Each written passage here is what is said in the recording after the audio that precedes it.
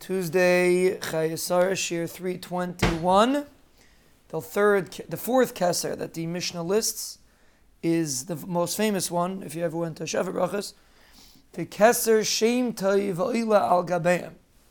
Keser Shem Toiv is greater, is Oila al Gabeim, is above, simply put, is above all the other three ksarim.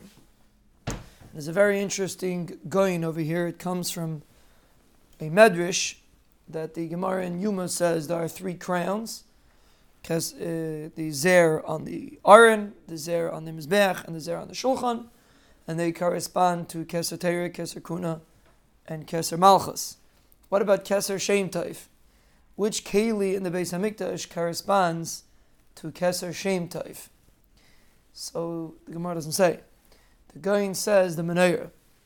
Why? Pasuk in Mishlei. Pasuk in Kelis. Toiv shem mi shemen toiv.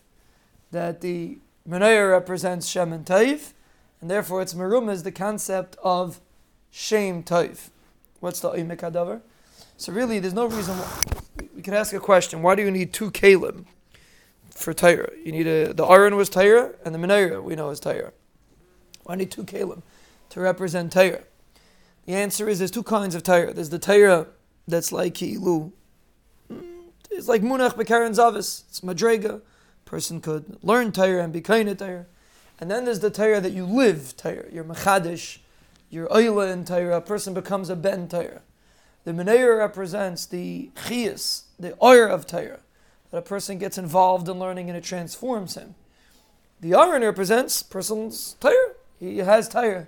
Not necessarily the Amelus and the Hischadshus and the one way that the Achronim put it, menorah is Torah Shebik Balpeh. The Aron is Torah Shebiksav. But the concept is the internalization of Torah is merumas in the menorah. When a person internalizes Torah, that's what gives him a Shem Toiv. The Shem Toiv is when a person's midas and a person's character is transformed through his liman Torah. That's the Keser Shem Toiv. So when a person has Keser Torah, Keser Kuna, Keser Malchus, if he's able to utilize these ksarim and transform his personality to be a Keser Shem Toiv, that is Oila al Gabeim.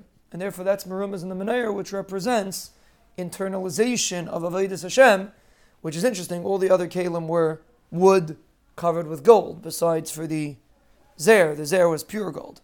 The menorah was completely gold, because the Keser Shem Toiv, it goes in ganzen in the person, and that's the Keser Shem Toiv Eila Gabeim, that it changes, so to speak, the person, that he becomes a individual with a Shem Toiv, and that is merumas in the keli of the menorah.